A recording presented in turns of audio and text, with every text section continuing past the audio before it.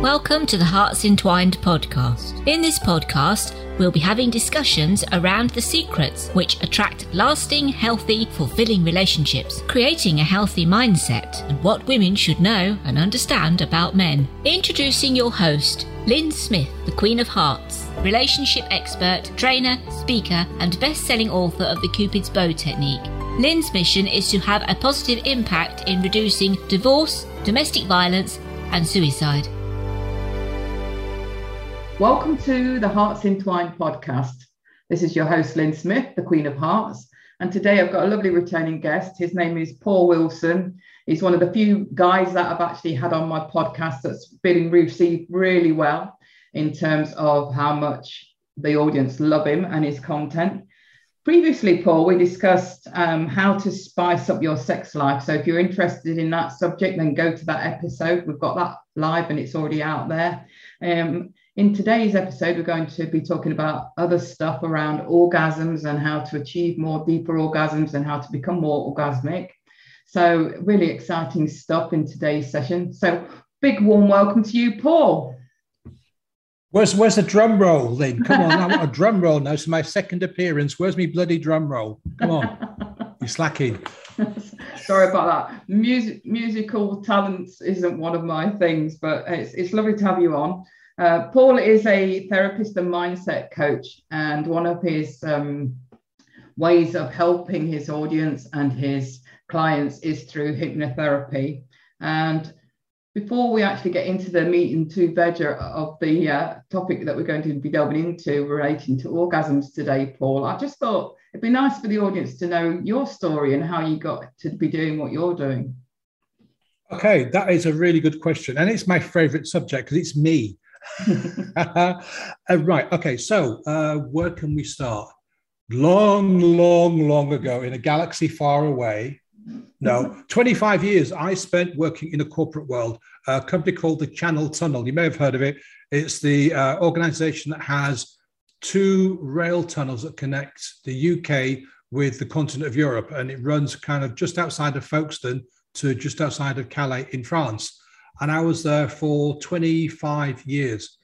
The biggest bulk of that 25 years I spent as the emergency response manager. So I was working with the emergency services, the military, local authorities on both sides of the channel, doing weekly, monthly, and annual exercises to improve our ability to deal with anything that went wrong in the system. So, for example, we'd run exercises about counterterrorism, floods, flags, explosions, earthquakes, you name it, we kind of exercised it. And I really enjoyed that job. But, 25 years in any one organization is a long time. That's a quarter of a century, and if you think that we live for, men live for around about 75 years, that's a third of my life, pretty much, in one organization. So I thought, well, you know what, it's time for change. I was 57 at the time, and I just thought, you know what, I've got to do something different. Now, ironically, just before I left, I had an accident. I got knocked off my bicycle on the way to work, and I broke my arm just above and below my right elbow. Now, I'm right-handed, and I couldn't actually do anything. I couldn't type, I couldn't cycle, couldn't do anything. So I was signed off work for like 6 weeks.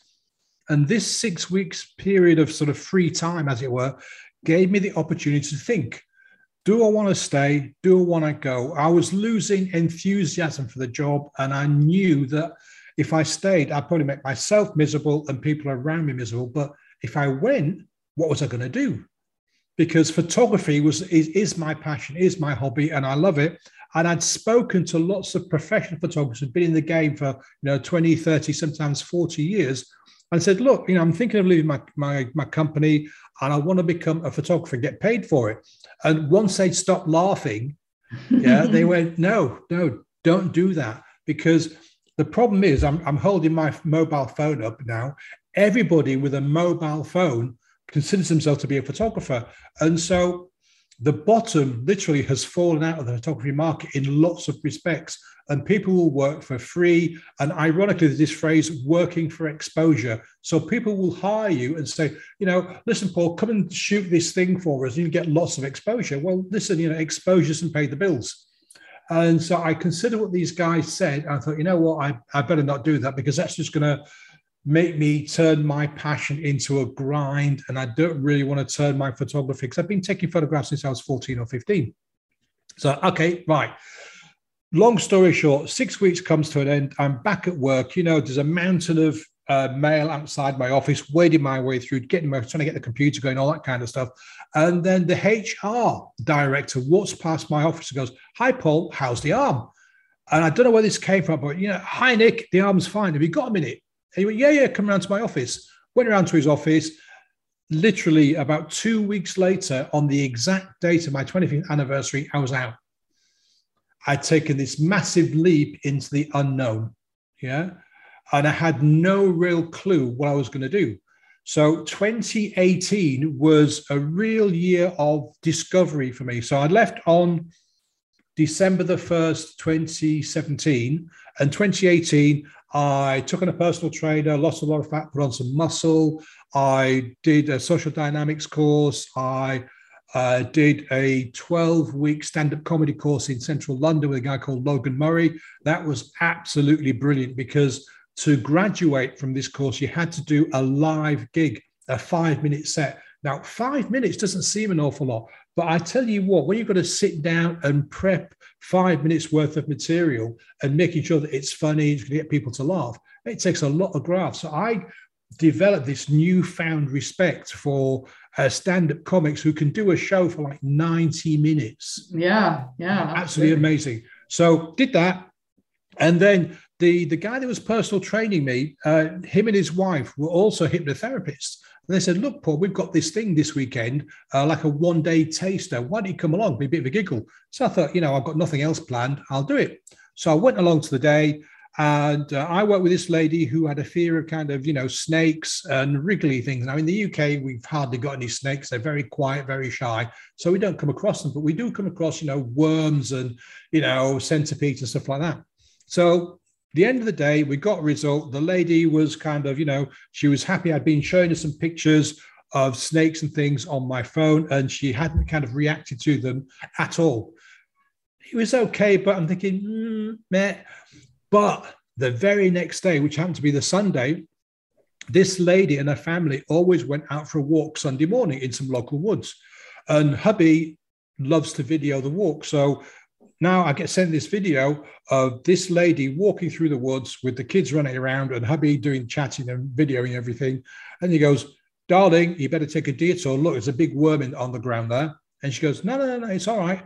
And very gently, she gets on her hands and knees and scoops this worm up in her two hands and carries it ever so carefully, plops it down on a piece of grass. Now, husband nearly drops his phone, launches a stream of expletives because he can't believe what I've just seen. And I'm going, bloody hell, I've got a superpower. Mm-hmm. So I went back to the people that had trained me, said, "Okay, who trained you?" So I went to him and trained with him. I found out who trained him and went to train with him. And I went as far back up the ladder as I could. I bought loads and loads of books, loads and loads of courses. And I decided that's what I was going to do, become a hypnotherapist, because it was really enabled me to help people change massively within their lives. But what I found out was after about, 9, 10, 11 months of doing this, was that I was only treating a very small part of the person. I was only helping them with one aspect. And quite often there was an awful lot of other stuff that needed dealing with. So I thought, well, how can I do this? And then it hit me, I'll become a mindset coach. So I became a coach. I'd done some coaching courses in the corporate world, and I'd read loads of books on, leadership and coaching and goal setting, all that kind of stuff. And I had the tools, additional tools of hypnosis, a whole range of other bits and pieces that I could use to help people. And so I became a mindset coach. And then I got myself qualified, when was it? Sometime last year, as a healer. And I use those skills in my mindset coaching when I'm working with a client. I work with clients generally for about 3 months. I still do the hypnosis stuff on the side, but the hypnosis and the healing and the other tools are part of like the bespoke package that I offer to my clients. So that's how I got to where I am today, pretty much in a nutshell. Wow, that's brilliant. And like you say, on the back of discovering your own superpowers, so to speak, and talents, and all these tools and techniques that you love to use to help people change their lives. It's such a rewarding thing, isn't it? Oh yeah, the reason I do what I do is there's a moment when I'm working with a client, either hypnosis or with coaching, and they get this look on their face, and it's a look of realization that all the stuff that's been holding them back, all the baggage they've been carrying along, all the fears, all the dreads, all the scary stuff has suddenly gone. And they literally change. It's like a metamorphosis. The face changes color, the shoulders drop, the head rises, and the eyes become like saucers, and it's like laser beams coming out of them. And there's usually a massive big smile. Sometimes it's tears because they think, oh my God, it's taken me all this time, blah, blah, blah. But that's what I live for. That's why I do what I do, to see that transformation and see people going from nowhere to somewhere, to dropping all this stuff. You know, there's one lady that's not been able to get out of a house, and she's out now living a normal life. There's all kinds of things that I've helped people with. And I just love it. And it pays well, which is, a nice sideline, but it's being able to affect these changes and help people move forward with their lives. That's why I do it. And that's why I love it, because all the time I spent in the corporate world for 25 years was in one way, shape or form, helping people. And so really, literally for the last 29, 30 years, that's what I've been doing. And I'm just now doing it on a much more personal level. Excellent. Love it. So going on to talking about how to become more orgasmic then, what are the things or issues do you find? I mean, I don't know whether you work with men as well as women, but what would you find are the underlying issues that lead to people not being able to either achieve orgasm or achieve it very easily? Well, one thing that is a major issue pretty much worldwide is we don't talk about sex. We don't talk about nookie. We don't talk about, okay, when you're a 16 or 12 or 13-year-old boy, you're obsessed with it. And with your mates, you're always talking about, oh, yeah, I've done this and done that, when you haven't done anything. Yeah. But apart from that very young age, particularly for blokes, it's not something we talk about. I was having this conversation with somebody yesterday who lives in the States, and we were saying, why is it that you can walk past row after row after row of shops selling guns on full display, but you can't walk past a sex shop or a shop selling sex toys, or adult videos? And think about all the movies you watch on mainstream TV. You can see people getting stabbed, getting shot, getting their heads blown off, getting sawn in half, but it's very rare you actually get to see people naked or making love. And to me, this means the world is kind of turned upside down. We kind of glorify violence, but sex has to be put in a cupboard and it has to be hidden away because it's a dirty little thing. And this is so wrong. And it leads people to being repressed, to not being able to express themselves, to being humiliated, to being hated. It leads to all kinds of terrible things. And one of the big issues, I think, that the reason why people don't enjoy healthy sex lives is that they don't talk about it. Yeah. And like you say, as also, I think, pornography is, seen as a sleazy industry rather than, and to a degree, it's not based on, obviously, on reality and real relationships and how you can have healthy, strong, loving, long-term sexual relationships, is it? So that is the other side of the coin, isn't it, relating to sex? Well, see, this is my point. Okay, in the porn industry, there's a lot of stuff that shouldn't be happening, and that needs to be dealt with. So let's just put that to one side, yeah? All the underage stuff and all the exploitation, that has to be dealt with, absolutely. But there are lots and lots of adult movie stars who are in that business because they want to be in that business and they enjoy it and they have fun, and it's a way of expressing themselves. But the thing is, porn is fantasy. It's fantasy. And this is the big, big issue. We don't use our fantasy. We don't express ourselves. It's all hidden behind closed doors, and it shouldn't be. We should be able to sit down with our partner and go, you know what, I'd really love it if you dressed up as Superman or Wonder Woman or Catwoman, or we could talk about this, that, or the other, or we could get some toys and stuff, we don't talk about, well, look, if you touch me here, that feels really, really nice. In Well, a lot of cases, yeah. Sorry, go on. Or that's not, sorry to interrupt, that's not sort of depicted in romance movies. That side of romance movies isn't explored, isn't it? Is it, to show, how that relationship develops and how they, keep their passion and relationship alive, and what they do in terms of like things like role play and what have you to enhance the sex life. If you think about it, it's fantasy as well. The Mills and Boons classic, the knight on the shining armor comes and whisks off the dusky maiden away, and they make glorious love and all the rest of it. But it's very clean, it's very pure. And that is a fantasy as well, because a lot of us don't want to think about what it takes to make somebody feel really, really good. Oh, I don't want to talk about that because that's dirty, that's naughty. I shouldn't have to be thinking about that. I should just be able to have sex and get it done and over with and enjoy it as is. And so there's a lot of guilt and there's a lot of shame associated with this, particularly for women, because unfortunately a lot of women have gone through some really horrible stuff when they were younger, and so in a sense the ability to enjoy sex and making love with their partner is kind of been squished because it brings back repressed memories. Yeah. Okay, but for a lot of people it's just the fact that society says sex is dirty, sex is bad, we shouldn't talk about it. Yeah. Even if you talk about red light districts, it's all kind of pushed into one area. And okay, the tourists can go down there because you can see some naked girls in the front windows, but respectable people don't go down there. Yeah. And we've got to put it on the edge of town. Mm. And it's ridiculous. I mean, if you take, sex workers, they are castigated, they are not treated well, and they are kind of pushed into a corner. And that's wrong. It is. If you are a willing person, if you want to be in that business, you've not been brought, you're not a sex slave or anything like that, yeah? If you are someone who wants to be in that business, you should be able to ply your trade in total security, total safety, and be able to kind of, do whatever it is you want to do, without fear of being persecuted and not pushed off to some dodgy car park at the end of town. Yeah, I agree. Obviously there are people that voluntarily want to work in that industry, but others obviously on the other side of the coin that have been sex trafficked into that industry against their will. And there is a big difference between the two, isn't there? Yeah, absolutely. And the thing you need to understand is there are lots and lots and lots of people who are in the industry because they want to be there. They're in the adult industry because they want to be there.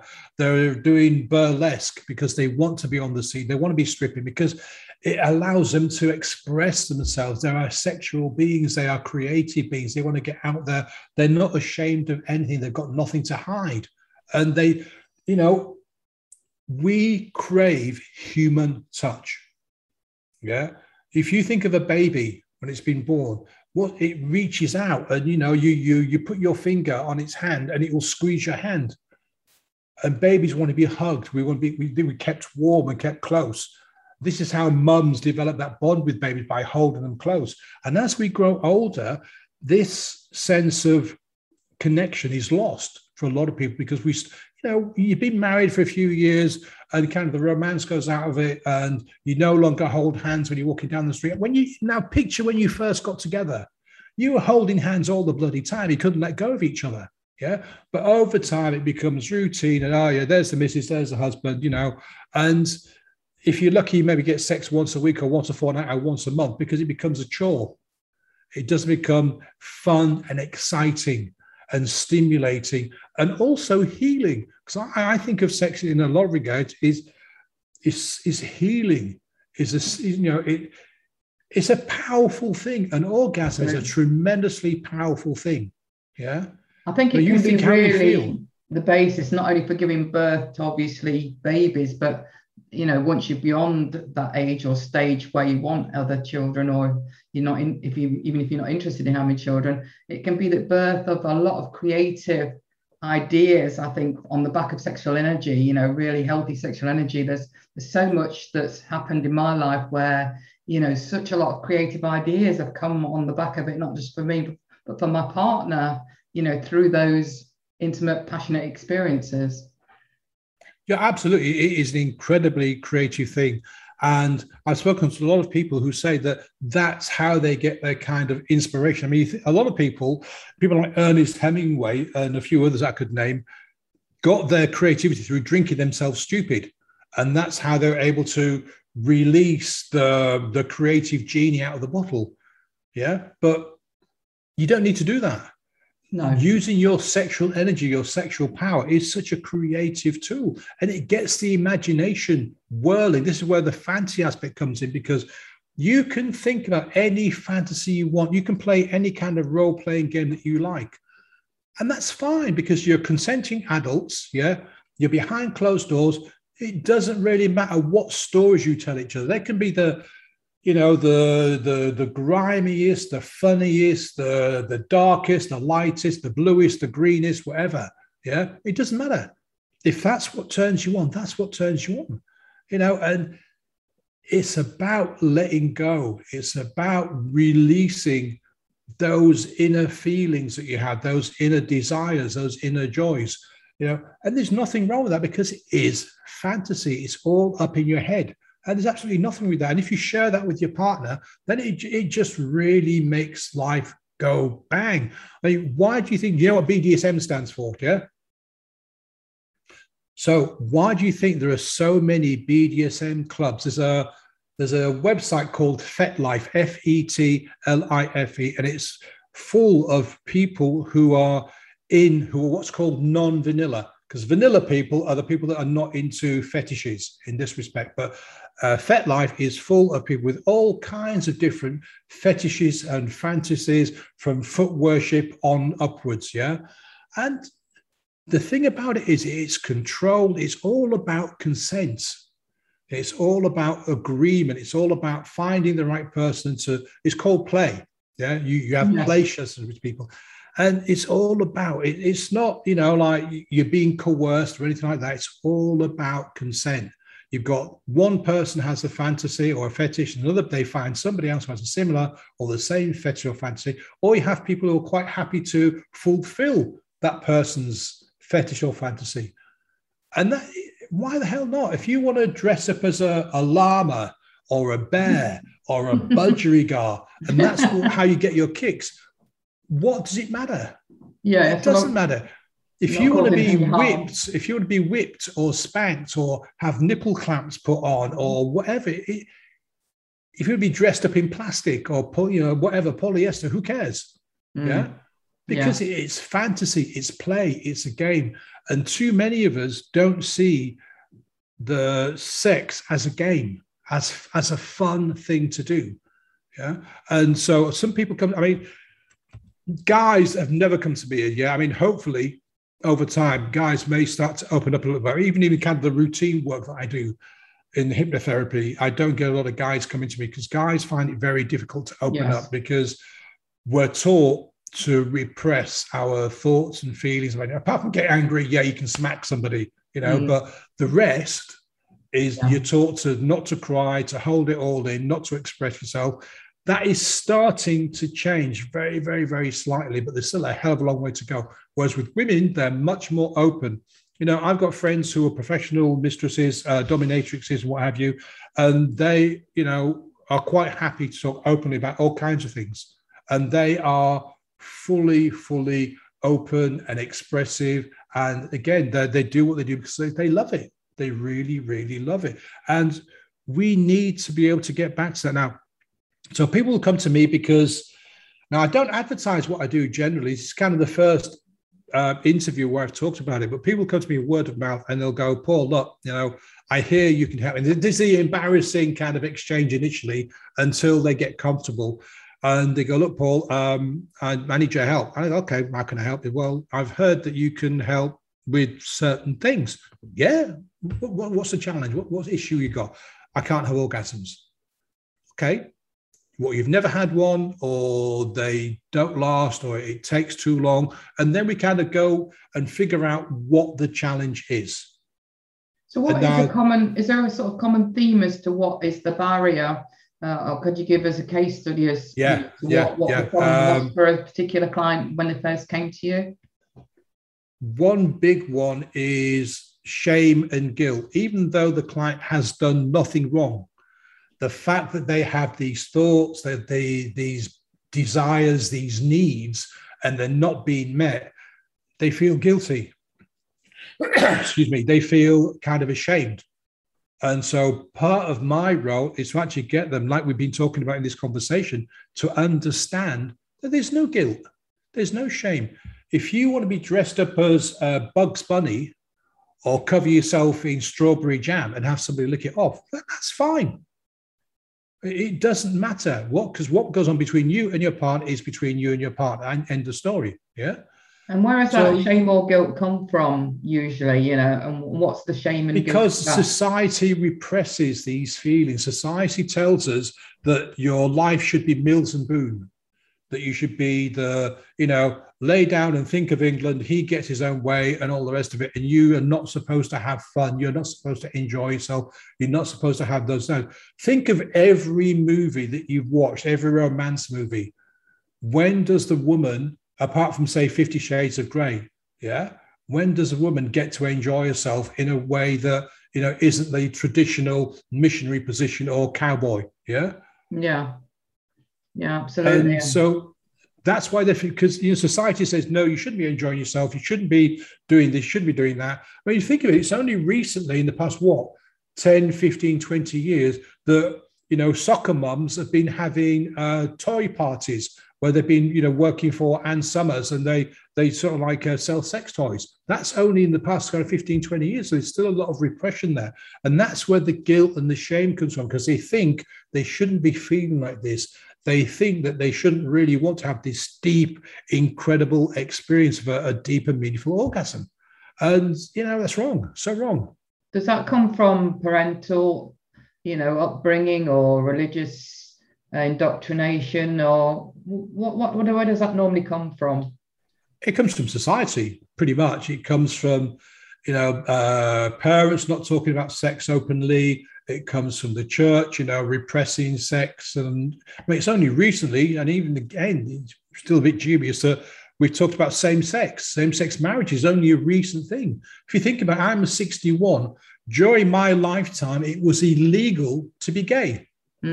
I think the law changed about 1975 or something around about that. Yeah.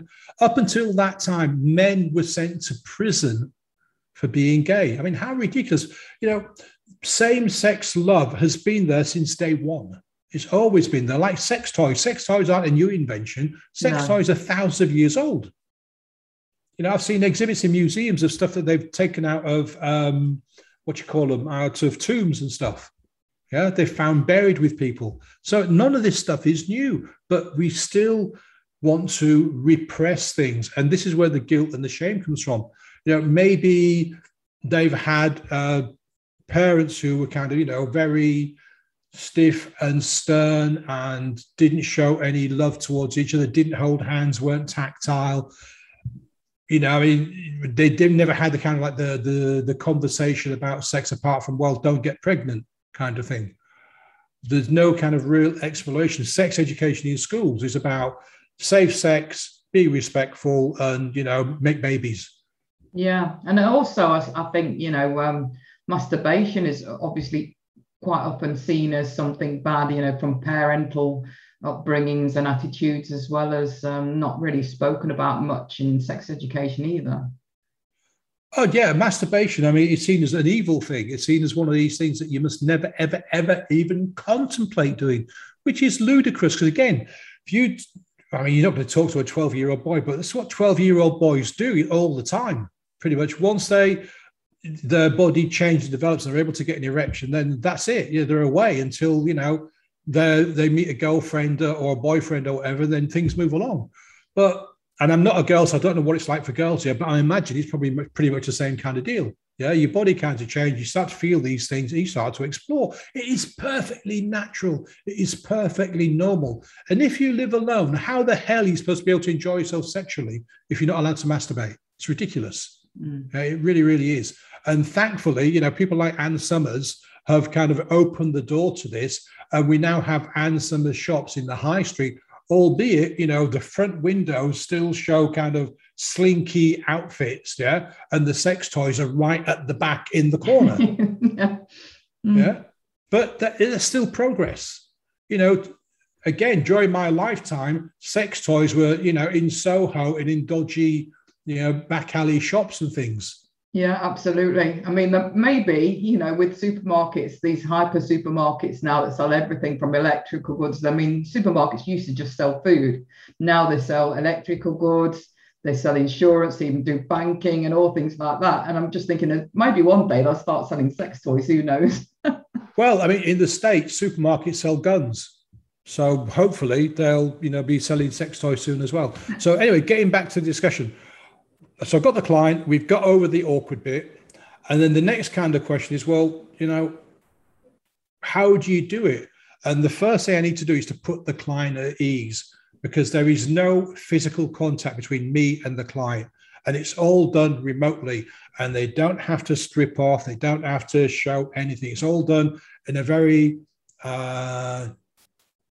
almost delicate, caring way. The client is fully covered, like not a blanket, that's too heavy, like a sheet or something, And I use hypnosis to help in two stages, pretty much. First stage is to find out why, get to the root cause of that, the guilt, the shame, or whatever it is that's repressing them. We deal with that and remove it.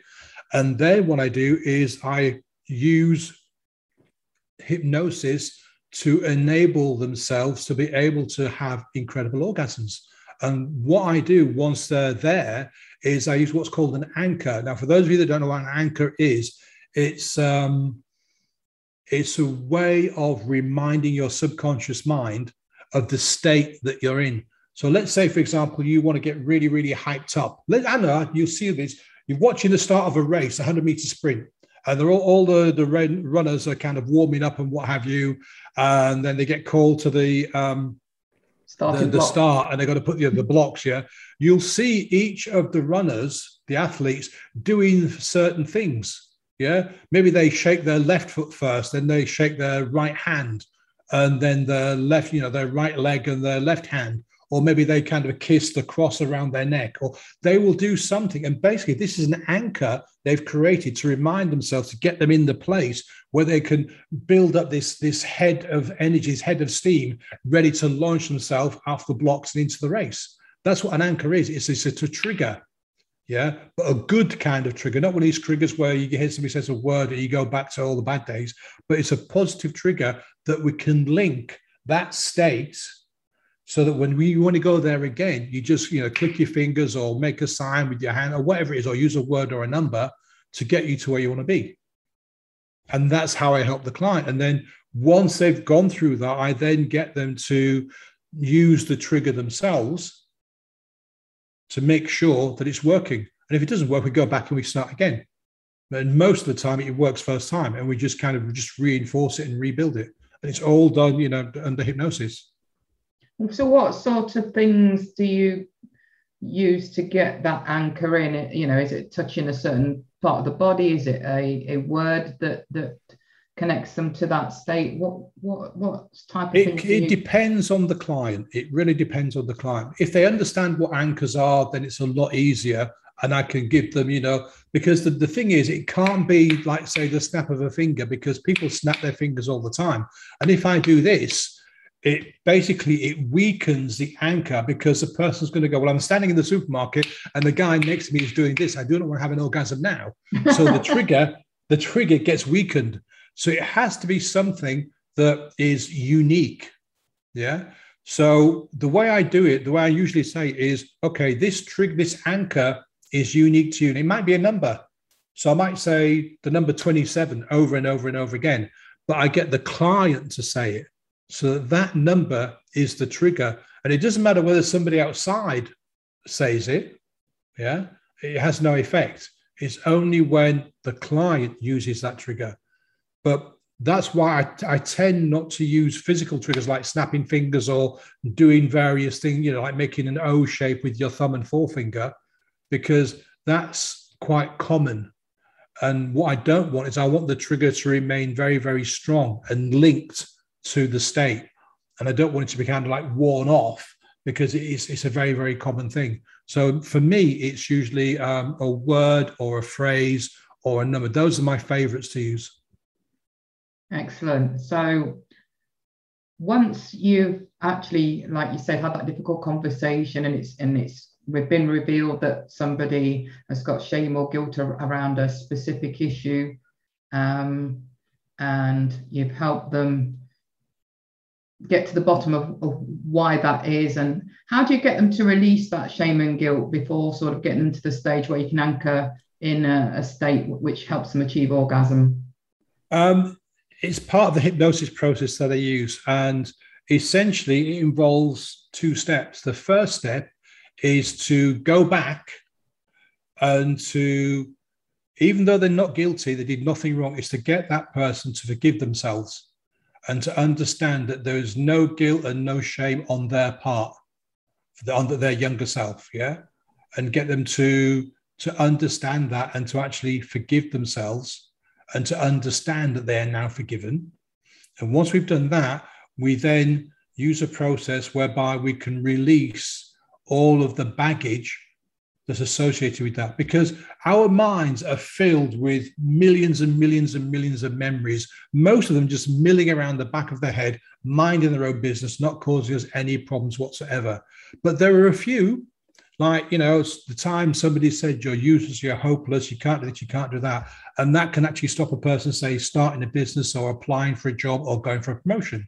So that has become something that's collected baggage, like a magnet.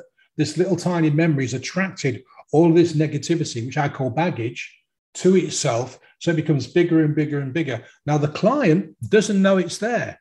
All they know is they're trying to do this thing and there's something holding them back. So it's the same kind of process. I go back with the client to find out what this trigger is, what this memory is, and then we go through that process. So the forgiveness and the understanding that it wasn't their fault, they're, using the tools and resources they had at the time, and then releasing that baggage and letting it go so that the memory just goes back to being one of the millions of memories just floating around completely harmless. Excellent. Love it. Thank you so much, Paul, for sharing all your wisdom and insights around this fascinating topic and how you use hypnotherapy to help so many people. So on that note, would you share your best contact information for the benefit of our audience? Okay. Paul Wilson Coaching on LinkedIn, Paul Wilson Coaching on Facebook, and also Instagram, and also Twitter. And my website is the easiest one to remember, www.ahappyhead.co.uk. Excellent. And we'll also put that information in the show notes for the benefit of the audience.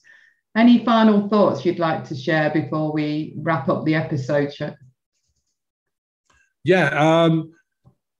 We're only here once. This is not a dress rehearsal. This is not a buy one, get one free. It's not a try before you buy or anything like that. This is it.